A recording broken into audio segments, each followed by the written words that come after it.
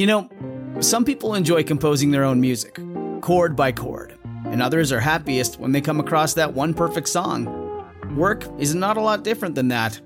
Whether you prefer building your own workflow or using a pre-made template, with Monday.com, you and the team can work in a way that's comfortable for everyone. Tap the banner to go to Monday.com and build your own amazing workflow, or find an awesome template.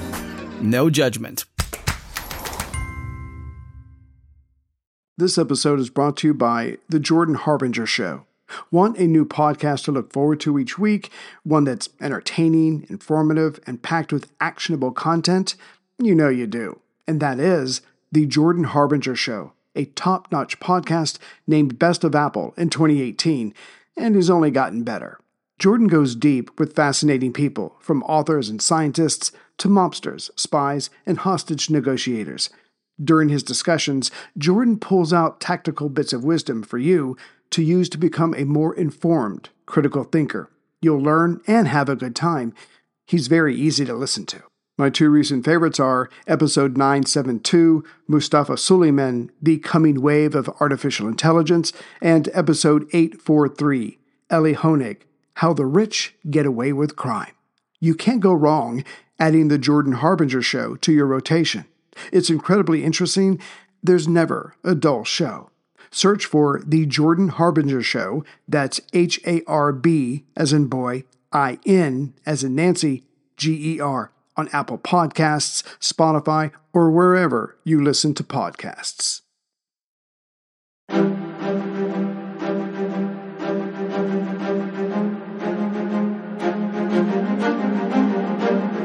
Hello, and thank you for listening to The History of World War II podcast, episode 219, When Diplomacy Fails. Last time, as Tokyo and Washington continued to go round and round in the summer of 1941, in the forms of Ambassador Nomura and President Roosevelt or Secretary of State Hull, progress of any kind was not the result.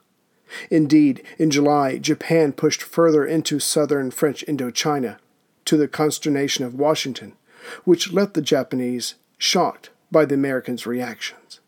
Whereas FDR not only froze all Japanese assets within the country, money badly needed to buy American oil and gas, but he also made the entire process more cumbersome for Tokyo, and gave himself the option of stopping such sales at any time.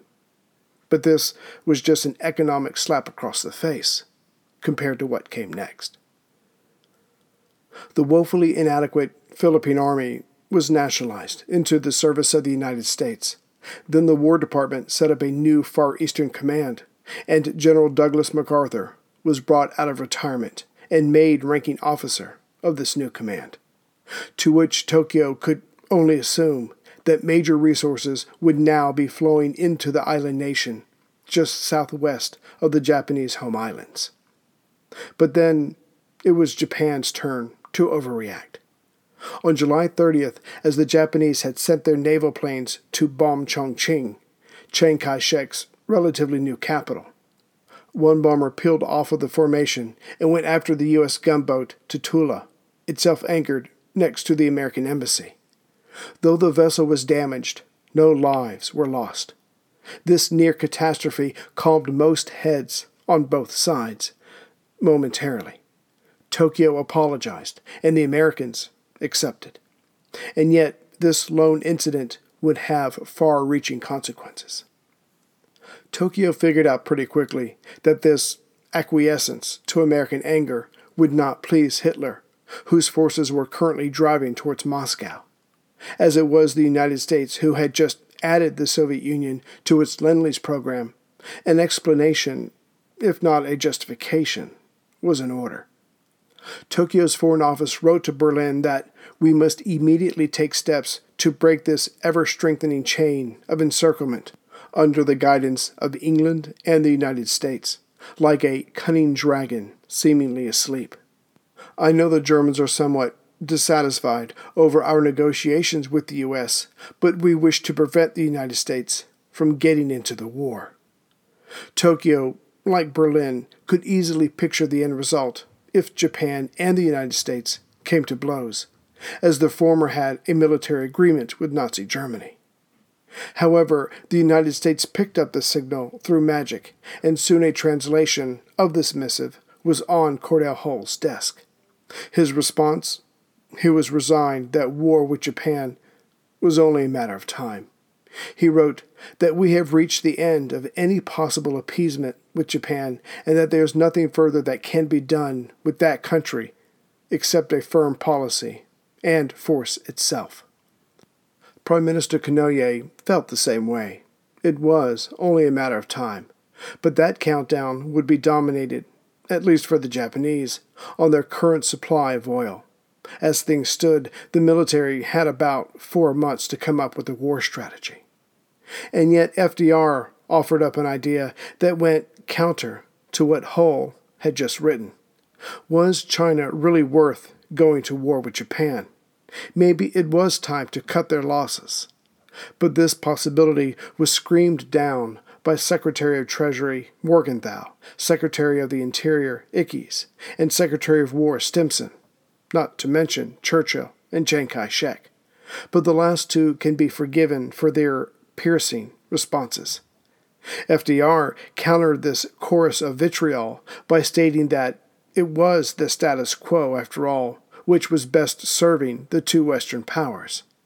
Germany was tied down in Russia, Japan in China, which gave Washington and London what they needed most: time to build up their armed forces. Meanwhile, Yamamoto's Operation Z, his attack plan on Pearl Harbor, still wasn't passing muster with the Naval General Staff. Chief Tomioka listed its shortcomings. How was a massive Japanese naval force to sail across the Pacific undetected? What if the enemy's carriers and battleships weren't in port when they arrived? What about Pearl's shallow harbor? What about the still untested feat of refueling at sea? What about the weather? Tomioka's conclusion? This operation had little chance of success. In the worst case, we may even lose our forces. But Yamamoto and those on his side did not give up, and collectively they had enough clout to move up the Navy's annual war games to September and include a detailed analysis of Operation Z. This left Prime Minister Konoye trapped between the aggressive Americans and the Japanese military, which had the power to bring down his government. No, if peace was to be maintained, he had to meet personally with the American president. Now, there was no way War Minister General Hideki Tojo would allow this meeting to go forward, but Konoye had already figured out a way around the razor. He called upon General Higashikuni, the emperor's uncle, and had him break the news to Tojo. The general opened up the talk with a speech. He stated that if things continued the way they were, war would result between the two countries, and with the Americans' larger population and industry, Japan would lose. But Tojo countered, if nothing was done to alter their current course, Japan would lose itself as a nation and be forced out of China, maybe even Manchukuo. However, if war did come, at least Japan had a 50-50 chance. Those were better odds. Still, the man was talking to the emperor's uncle, who would have no trouble gaining an audience with Hirohito. So Tojo acquiesced, but he warned Konoye, "You shall not resign your post as a result of the meeting on the grounds that it was a failure. Rather, you shall be prepared to assume leadership in a war against America." Konoye, it seemed, was still between a rock and a hard place, but at least he had a chance. However, predating the sign Truman would keep on his desk that read, "The buck stops here," Prime Minister Konoye would find that he was carrying the weight of Japan's war crimes in China.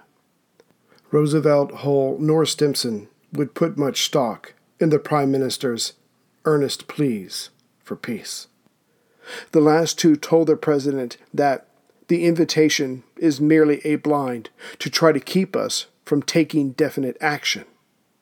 Besides, Washington knew that the civilian government could not promise anything that couldn't be backed up by the military, and Magic had already shown the Americans their true intentions.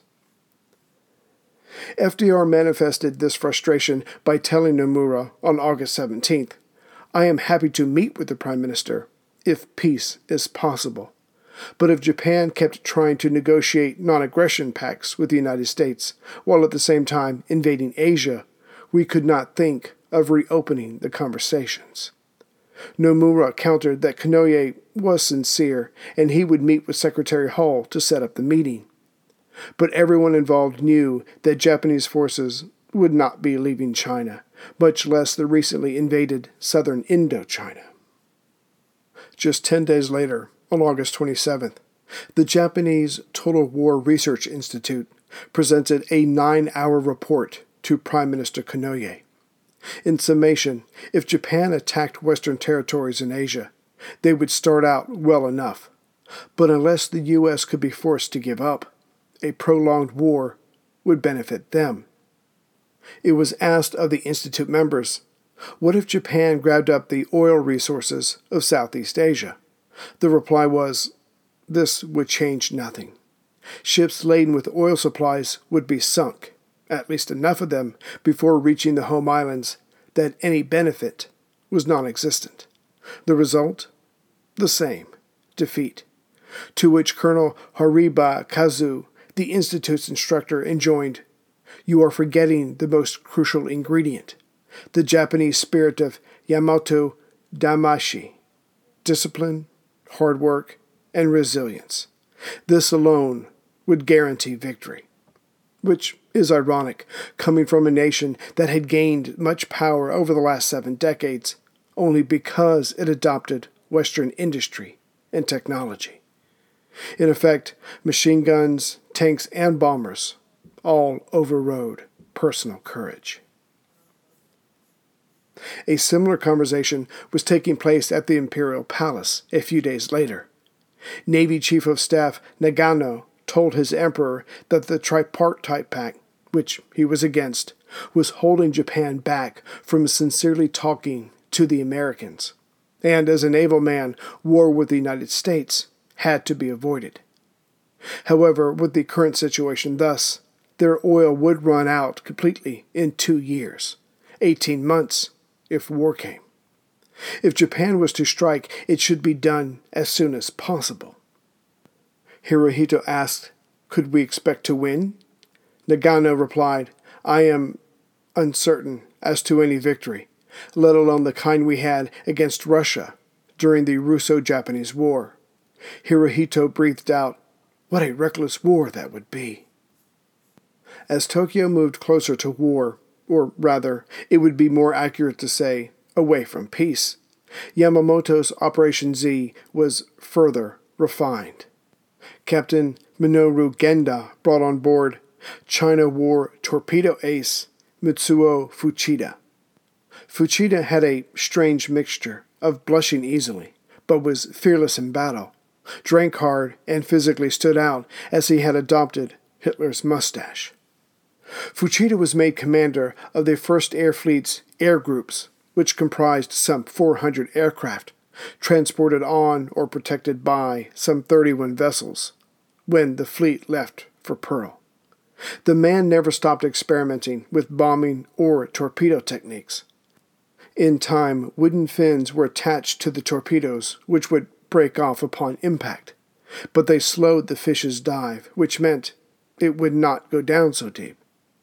Practicing in a harbor similar to Pearl's, over time the pilots were able to send most of their torpedoes into their targets. The shallowness of Pearl had been overcome. As for the torpedo nets, Fuchida found men willing to fly their planes into them, sacrificing themselves. They would precede the torpedo attacks. As for the high-level bombers, Fuchida's team came up with metal fins for the ordnance. By attaching these to the 1,700-pound shells, they would fall nose first, and by dropping them from 11,000 feet, this would be enough to penetrate the battleship's decks. With practice, their hit rate improved by 70%. Fuchida, like many in the know, felt that it was proper to attack without a declaration of war. If a warrior was not ready to defend his country, he and it deserved what happened to them. More hurdles to Operation Z had been cleared. Hey guys, Ray here. I'm willing to bet my underwear is better than what you're wearing right now. How do I know? Because I'm sporting Mack Weldon. Get away from the game of roulette each time you go to the department stores with their rows of underwear and socks, not knowing which ones are good or if they'll fit. Mack Weldon gives you the same great fit each time. Mack Weldon is better than whatever you're wearing right now. Mack Weldon believes in smart design, premium fabrics, and simple shopping. Mack Weldon will be the most comfortable underwear, socks, shirts, undershirts, hoodies, and sweatpants, and more than you'll ever wear. They have a line of silver underwear and shirts that are naturally antimicrobial, which means they eliminate odor. And they want you to be comfortable, so if you don't like your first pair, you can keep it, and they will still refund you, no questions asked. Not only does Mack Weldon's underwear, socks, and shirts look great, they perform well too. It's good for working out, going to work, going out on dates, just everyday life. Now, I got a pair of boxer briefs, a pair of superfine cotton anti-odor silver Business Smart socks, and a pair of Ace relaxed and refined shorts. Those were my favorite. They were soft, fit great, and moved with my body. Whether I'm sitting at my desk or playing with my dog, those shorts looked great, made me look great, and were always comfortable. I wear them all the time now. Their website was so easy to navigate. It had pictures and explanations of everything, with size selection assistance. No confusion, no questions left behind. So upgrade your comfort and look by going to MackWeldon.com. And for 20% off your first order, visit MackWeldon.com and enter promo code WorldWar at checkout. MackWeldon.com. Get great comfort shipped right to your door and look good doing it. However, before a showdown could begin between Japan and the United States, there first had to be a showdown with the Emperor Hirohito. On September 5th, Konoye met with the emperor and told him that war had to be prepared for, in case diplomacy did not work, by the first week of October. In truth, the government, i.e. the military in Tokyo, had already decided 2 days earlier for war. Hirohito replied that he wanted diplomacy to be the first priority, only then conflict.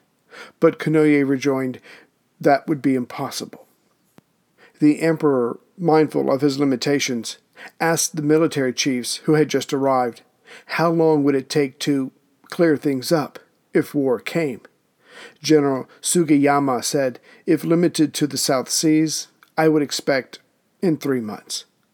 But Hirohito countered, Sugiyama, you were minister when the China incident broke out.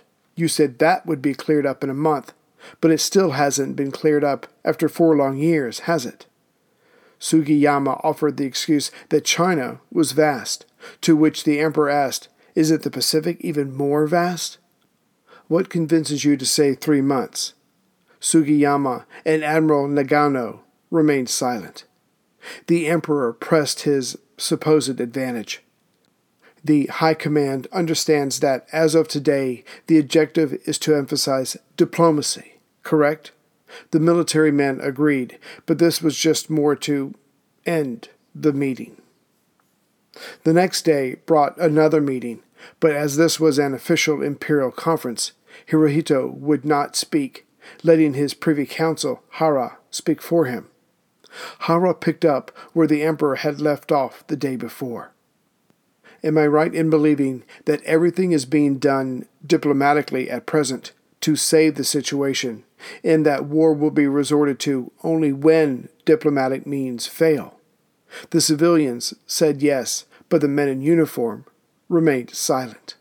It was then the emperor broke with tradition and opined, It is regrettable that both chiefs of the General Staff are unable to answer. This breach of etiquette embarrassed the military men into speaking the truth. Nagano said that Japan would probably win the first series of battles, which would give the empire options. At the moment, doing nothing would guarantee their fall. The meeting had become a contest of wills, and the truth was that the Army and Navy had already decided their course. Besides, Hirohito was not the man his grandfather, Mutsuhito, the Great Meiji, had been. Hey everyone, Ray here. I've been using Yahoo Finance, our sponsor today. And like many of you, I think about my golden years, and I hope they're golden. I have a Roth IRA with Fidelity and another with Merrill, and I have consolidated them into one hub with Yahoo Finance. There, I have access to expert analysis to help me stay atop this ever-changing world. And with Yahoo Finance at my fingertips, I can focus on my goals of paying off my house and getting ready for, me time. And since Yahoo Finance has been around for more than 25 years, they know what they're doing. It's the #1 finance destination, with their independent research, customizable charts, and so much more. With a community of over 90 million users each month, their real strength is helping you on your way to financial success. So, for comprehensive financial news and analysis, visit the brand behind every great investor, yahoofinance.com, the #1 financial destination, yahoofinance.com. That's yahoofinance.com. In early September, Konoye secretly met with UN Ambassador Joseph Grew. Why secretly? For one, the Prime Minister did not want the military to know that he was still pursuing a peaceful course. And two, ultra-nationalists were attempting to kill public officials who seemed to be against a war with the West. Grew summed up his meeting to Washington by writing, "If a meeting between the Prime Minister and President does not result favorably for Tokyo, then Konoye's government will fall, which will be replaced by a military one. However, if Konoye defies the military, who seems to want war, then his government will again fall." The writing seemed to be on the wall, but for those in FDR's cabinet, truly accepting this, as in a shooting war, was still unfathomable. During the second week of September, the Japanese Naval Staff College held its war games. The 3rd Fleet attacked Borneo. The 11th Air Fleet pretended to fly from Formosa to hit MacArthur's forces in the Philippines. The 2nd Fleet would hit China's coast to reach Singapore and pushed further until Hong Kong was reached. The 4th Fleet would take the Gilberts, Guam, and Wake. All this would keep the Americans out of Japanese waters. The last day of the exercise, September 16th, was solely focused on the attack of Pearl Harbor, but its results were far less impressive than the other formations.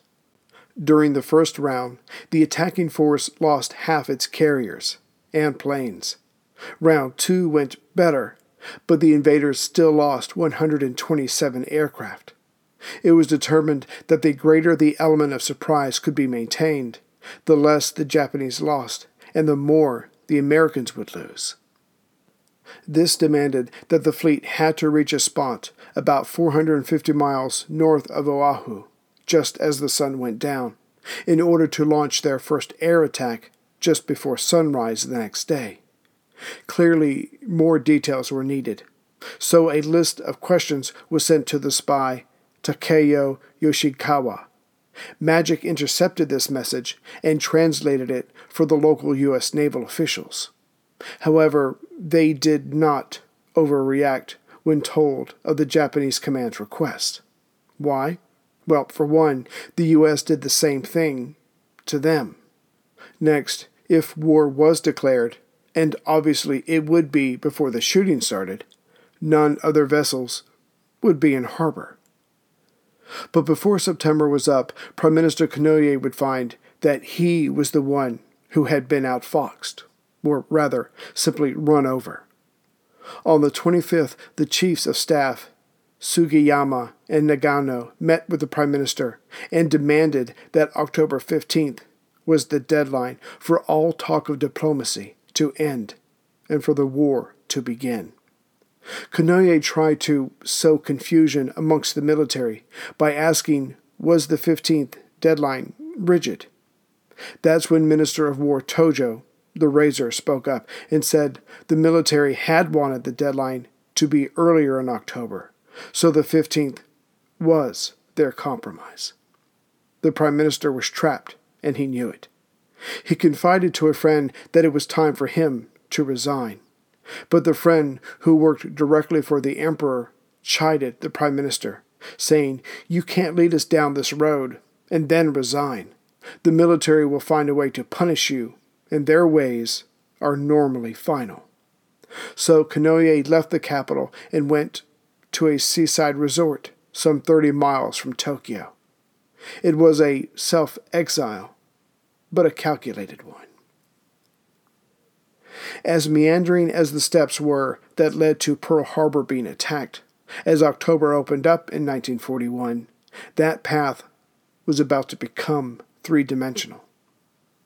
Now that Konoye was away, Foreign Minister Matsuoka, the man who believed that the Tripartite Pact would solve all their problems, called on Ambassador Grew.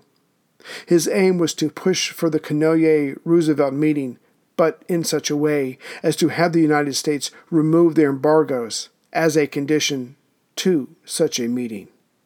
Matsuoka spoke of all the death and destruction that would come if the two countries should wage war upon the other.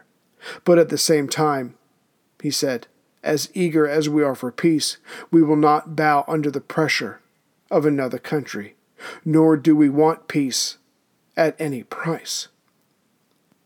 Perhaps the foreign minister believed he was being clever and sought to rid his country of the American embargoes, which would go a long way to easing the tension between the two capitals. However, whether this would have derailed the military's plan for war is only a guess. War fever was by now strong among factions of the Army and Navy. And yet, during the same time as the chief of the combined fleet, Yamamoto, still worked out the kinks of his Operation Z, he was still vocalizing his desire not to fight the Americans. Yes, if this plan worked, Japan would have gained a year, maybe 2, to run wild in Southeast Asia. But in the end, his country would lose. So why go down that road? Yamamoto's two parallel opinions, known locally as Hone to Tateme, or true voice and facade, was common enough amongst politicians worldwide, but certainly so in Japanese culture. Another man torn in two, as many of the Japanese military were at this point, was Foreign Minister Matsuoka. Through him, Japan had treaties with Germany and Soviet Russia, which should have left Japan free to conquer Asia, but now those two were in a fight to the death, which would probably push Moscow closer to Washington and London. And those two were already leading a Western gang who sought to curtail Japan's expansion. But before Matsuoka could find a way out of his trap, he found himself out of the government. Konoye, still in self-exile, dissolved his cabinet, then formed a new one without Matsuoka. Still, the military insisted that the pact with the fascists had to stay in place, and their decision made about the war with America would be unchanged. The rest of October saw everyone, that is to say, everyone that mattered, vacillate about war with the United States. This only became more so when Secretary Hull told Nomura to tell Konoye that any meeting with the president had to be after the Japanese pulled out of China and French Indochina. Still, several top naval commanders said they were against fighting the U.S., but were also not convinced that Yamamoto's Plan Z would work. Admiral Nagano, who had been saying war should be avoided, suddenly or supposedly changed his mind on October 4th by stating publicly, "It is no longer time for discussion. We should set a timetable for war right away." Even General Tojo added his conflicting thoughts to the fray. When Konoye asked him to consider at least pretending to pull out of China to appease the Americans, the Razor flatly refused. But then he said, "We've lost 200,000 souls in the China incident. I cannot give it all up just like that. And yet, if we do go to war with the United States, we will lose tens of thousands more. I am thinking about withdrawing troops, but I just cannot decide."